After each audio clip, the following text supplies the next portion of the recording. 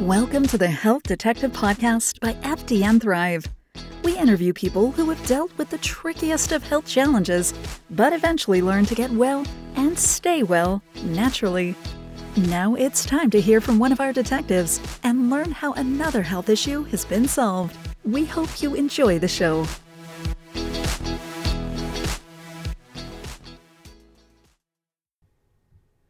Well, hello, my friends, and welcome back to another episode of the Health Detective Podcast by FDN Thrive. My name is Evan Transu, aka Detective Ev, and I will be your host for today's show. Now, this is going to be short, sweet, and to the point, but very interesting for those that have dealt with mental health challenges. As some of you may know, if you've heard my personal story on this podcast, or if you ever just heard me kind of comment on it when I'm talking to other people or interviewing someone, then you know that mental health issues were a huge part of my story, especially as a child. From about the age of 5 to 18, got them a little bit better in the late teens, early 20s, full resolution about several years ago. The thing is, for me, the mental health issues were always being addressed incorrectly. Once they were finally addressed, because I had a lot of shame around these things, I didn't really talk about it the way I should have. That's a societal problem, right? Not so much a Western medicine problem. But the issue is, Western medicine unintentionally is the word I was looking for, did a lot of things that kind of didn't help the mental health issues. And over time, without realizing it, I was doing things that were helping the mental health issues. So we're going to talk about both of those today really quick. The first thing we're going to mention is how antibiotics actually lead, or at least seem to lead, to increases in mental health outcomes.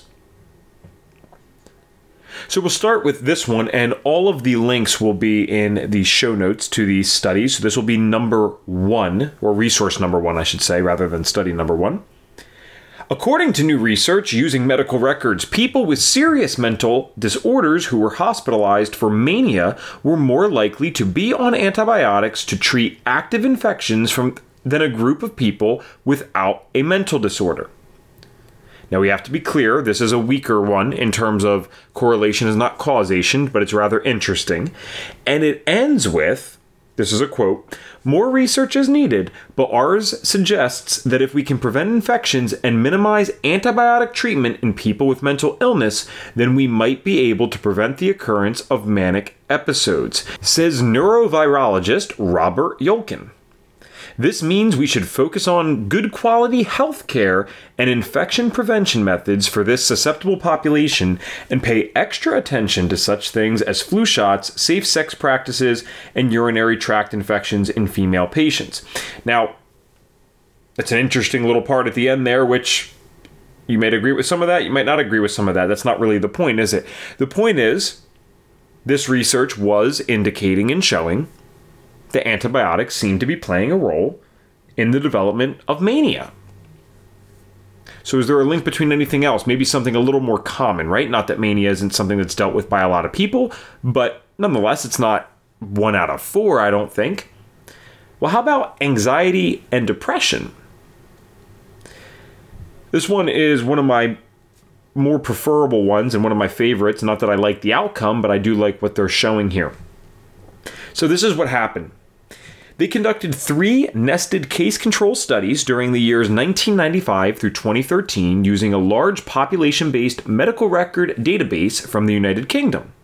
The study included 202,974 patients with depression, 14,570 with anxiety, and 2,690 with psychosis, and 803,961, 57,862, and 10,644 matched controls, respectively.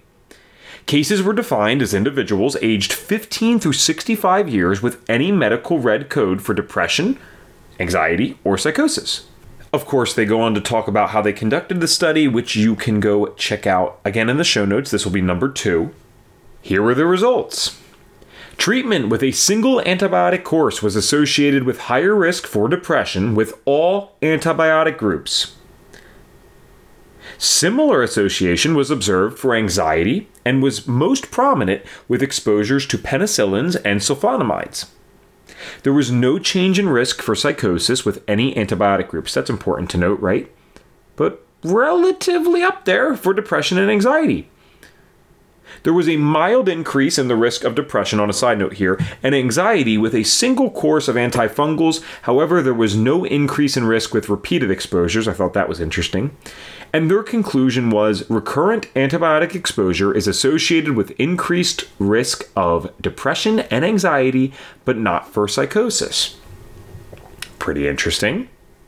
What does all of this imply exactly? Well, as someone who's in the functional space and as someone, you the listener, who's listening to a functional podcast, I'm going to guess that you've probably heard about this idea between the gut and brain connection. It's pretty well documented at this point. Still plenty more research to do, no doubt, but there is a bunch of amazing studies that have been done in somewhat isolated ways, and when you connect the dots, it's pretty interesting stuff. But I think it goes a little deeper than that. Because the whole thing is, the narrative that is pushed and has been pushed for years is that mental health issues are a result of neurotransmitter imbalances. That's why we take selective serotonin reuptake inhibitors, right? They're antidepressants for depression. They also help with anxiety because they are inhibiting the reuptake of serotonin. In theory, making you able to have more of this to use. And I say in theory because it is a theory. I'm not saying it's the weakest theory in the world, but we still don't even know that for sure. We're also playing a game of acting like we know every little role of every neurotransmitter, so that's kind of interesting. People don't realize, it's interesting to me because I know that you guys wouldn't care, but as someone who talks about this in certain settings in life where people have never even spent a minute studying the functional side of things, it's unfortunate how unbelievable some of the statements will sound, or they'll think you're just being ridiculous. It's like, no, you're taking a medication that is theoretical. And then they have to start thinking about, wow, well, there's a lot of side effects to these, aren't there? Yeah.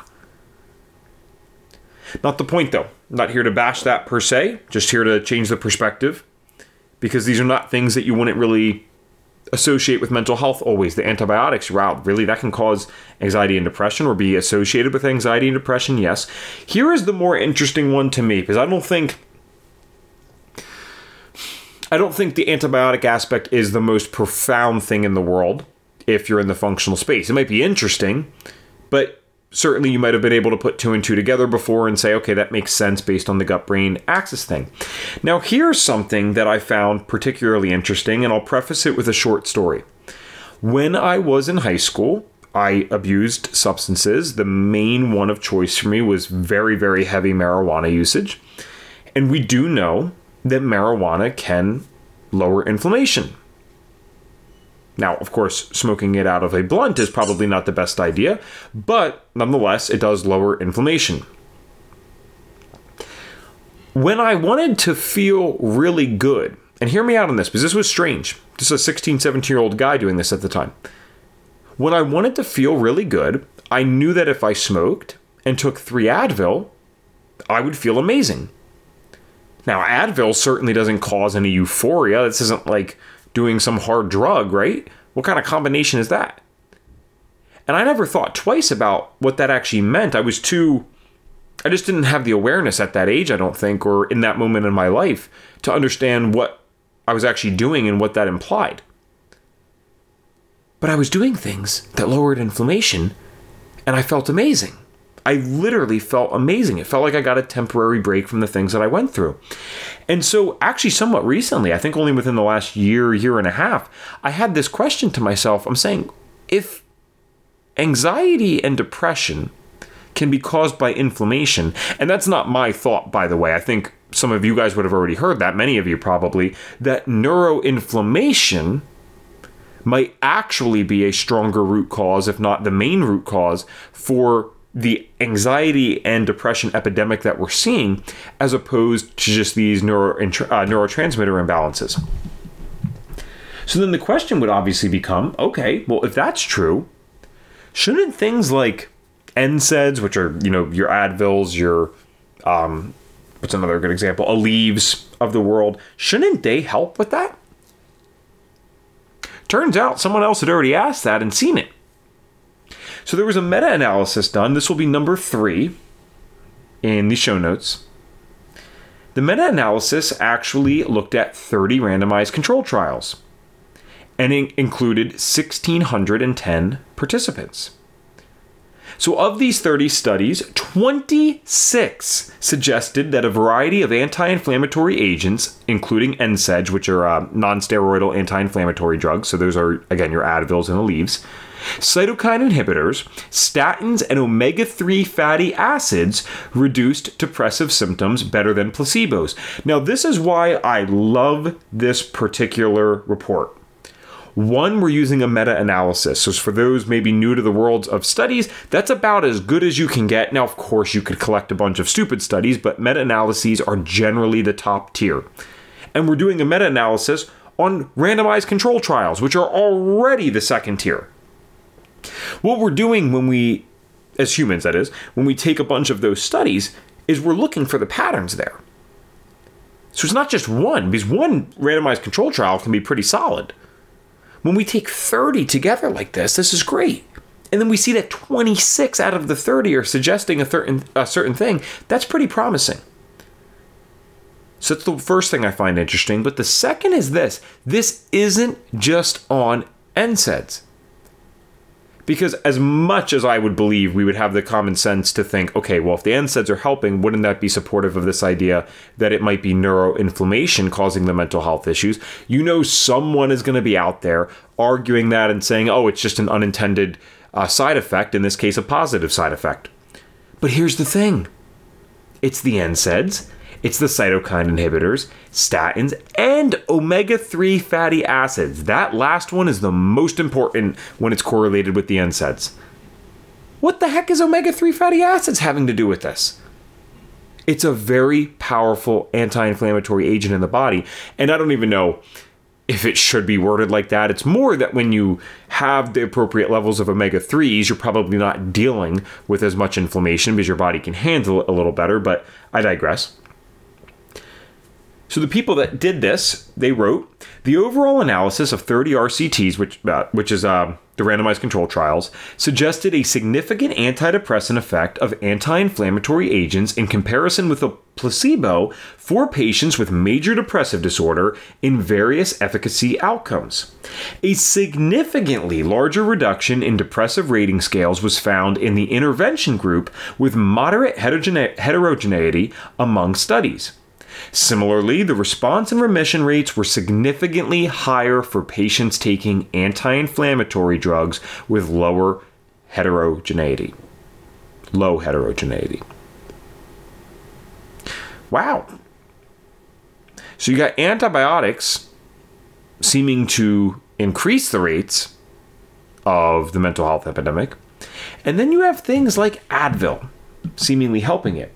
Now, outside of the fact that we don't give medical advice on this podcast as it is, I am certainly not suggesting that the answer here, let's just put it this way, if it were me, would be to go out and run to get the Advil for my anxiety or depression. The bigger question would be, why is my body so inflamed? What's happening here? Well, there's quite a few things that could happen. Environmental toxins, gut infections, food sensitivities, issues with your hormones, metabolic issues, leaky gut for sure, or eating the wrong foods for our body. And I don't just mean ones that you're sensitive to from an immunological perspective. I mean ones that just aren't good for your body, for the season that you're in, for the geography that you live in, for the heritage that you come from, I should say. Sounds like all the things that we test for at FDN, right? And this isn't just a plug into that, but my whole point is for people out there, as someone who has dealt with very severe mental health issues in his life, the other stuff just didn't work for me. The SSRIs did not work. Xanax, just to be clear, benzodiazepines in general, actually Ativan, Klonopin, Xanax, they did work, but not without a whole host of other issues. It was a trade-off of problems. So to say that it worked is 50% true. Absolutely, Xanax has worked for anxiety for me. It works fantastic. But I have to deal with the other things that come with it. Irritability, absolutely no memory, fatigue. So is that really a long-term answer? Probably not for most people. And so it would be great if people understood that there might be another route to explore here, such as this inflammation route, and you got to figure out the contributing factors to the inflammation. Now, you can hear more about what we do here on different episodes on this show and the tests that we use. We talk about that all the time, so I won't reiterate that today. But my whole point is, even if you're not going to work with FDN Thrive, that's fine with me. Go out and figure out what causes inflammation. See where the biggest wins in your life would be. I'll tell you, the diet's a great place to start. If you're eating a bunch of sugar, that's highly inflammatory. Not to mention the blood sugar spikes and dips are also correlated with mental health issues, especially anxiety and depression. That's what's actually really nice about this stuff, and I say that kind of jokingly, but what's nice about it is the things that are bad are typically bad in a multifaceted way. So sugar is not only bad because it causes inflammation, but sugar is also bad because it causes these blood sugar spikes and dips. So when you remove that and you give your body a chance to operate without it, well, you get twofold benefit. So you'll actually feel pretty good pretty quickly. I remember one of the first challenges that I did for myself when I got into this health journey was I wanted to eat organic for 30 days and I tried to remove sugar the best that I could. I ate some fruit, berries basically was it. That was about it though. I mean, certainly from where I was coming from beforehand with the sugar, this was significantly dropped. I mean, probably 80% dropped. My skin cleared up 70% in that time. My mental health started getting better. It was pretty remarkable stuff. So maybe forget the FDN thing for a second, because I definitely, especially with something so important to me, the mental health stuff, I don't want it to seem like it's a push for that. If you're not doing something as simple and straightforward as eating organic and eating without much sugar, you give that a try for 30 days before you do the other stuff and see where that lands you. And I've very interestingly heard some people hating on the organic stuff, and I don't fully understand that. Because I think the argument that I've heard people make is basically, if you're doing the right thing health-wise, your body has an ability to clean itself. And so obviously what that would allow is for you to clear out the toxins that come from these non-organic foods. Now, organic foods in today's world absolutely have a high toxic load. I'm not denying that at all. But to suggest that there's not a difference between commercially grown non-organic food from your local chain grocery store versus the toxic load of organic food from a farm that you actually know, well, that's actually shown to be notably less. So I don't know why we would unnecessarily put more and more toxins into us. There was actually an interesting study done with a family. I should say it's an experiment more, with a family, and it was a family of 4, I believe. It might have been 3. Anyway, it was parents and a kid or kids. And they went and did organic for about 30 days. And I think they actually got tested after only a week. And their toxic load dropped so significantly in that week. So I don't know how we can suggest that there's no difference between organic and non-organic. I think to act like it's a end-all be-all and that alone is going to be perfect is very misleading and very much a lie. But that could be a good place to start. I don't want to keep going on too much random stuff. My point is that could be a good place to start with reducing the inflammation. If you haven't, kept to the organic thing and reduced sugar to near nothing, I mean, you got to give yourself a chance here. See what that does. And if you found yourself moving in the right direction, but it didn't get you to where you wanted to go, that might be the time to call us then. And you know where you can find us. It's www.fdnthrive.com. You're going to either end up talking to me or one of our other awesome team members. And we'll help you out. We'll see if we can help you. And if we can't, the best part about our calls is we always leave people with somewhere to go or something to do. Even if we have to go back into our resources to figure it out for you, we will never leave you on the call saying, oh, okay, good luck. Sorry, we can't help and we don't have anything for you either. We'll never do that.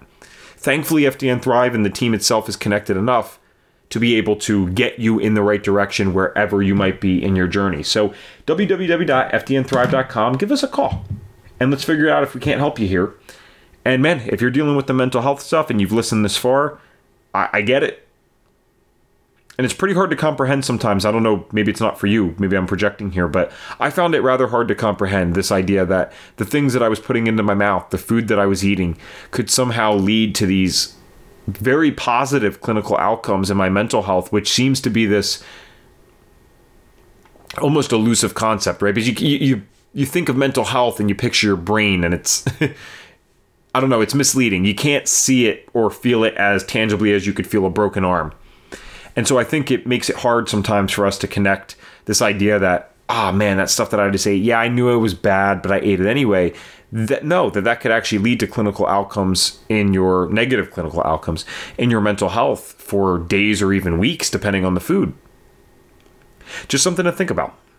I'll leave you guys on that note, but I just want to say thank you so much for listening to another episode of the Health Detective Podcast. And if you like the information that we are sharing, please be so kind as to leave us a 5-star review on Apple. We are at 39 perfect 5-star reviews. If you guys could get us to that 40, we would love you even more than we already do.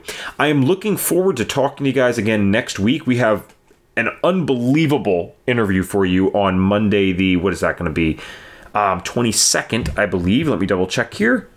Yeah, Monday the 22nd, unbelievable interview. For the 25th of November, Thursday, we will be taking the day off. It is a holiday in America, Thanksgiving, and so that's a huge thing here. Most of our listener base is from America, although it's actually rapidly shifting into kind of a worldwide thing, which is awesome. But nonetheless, over 50% of the listener base is in the States as of right now. And so we will be taken off for that so that you guys don't miss any of the great information. We'll be back the week after that, once again with the interviews, and I will see you guys then. Take care. Thanks for tuning in to the Health Detective Podcast. If you are ready to finally work with a real health detective on your health journey so that you can get well and stay well naturally, visit us at fdnthrive.com and click the Get Started Here button.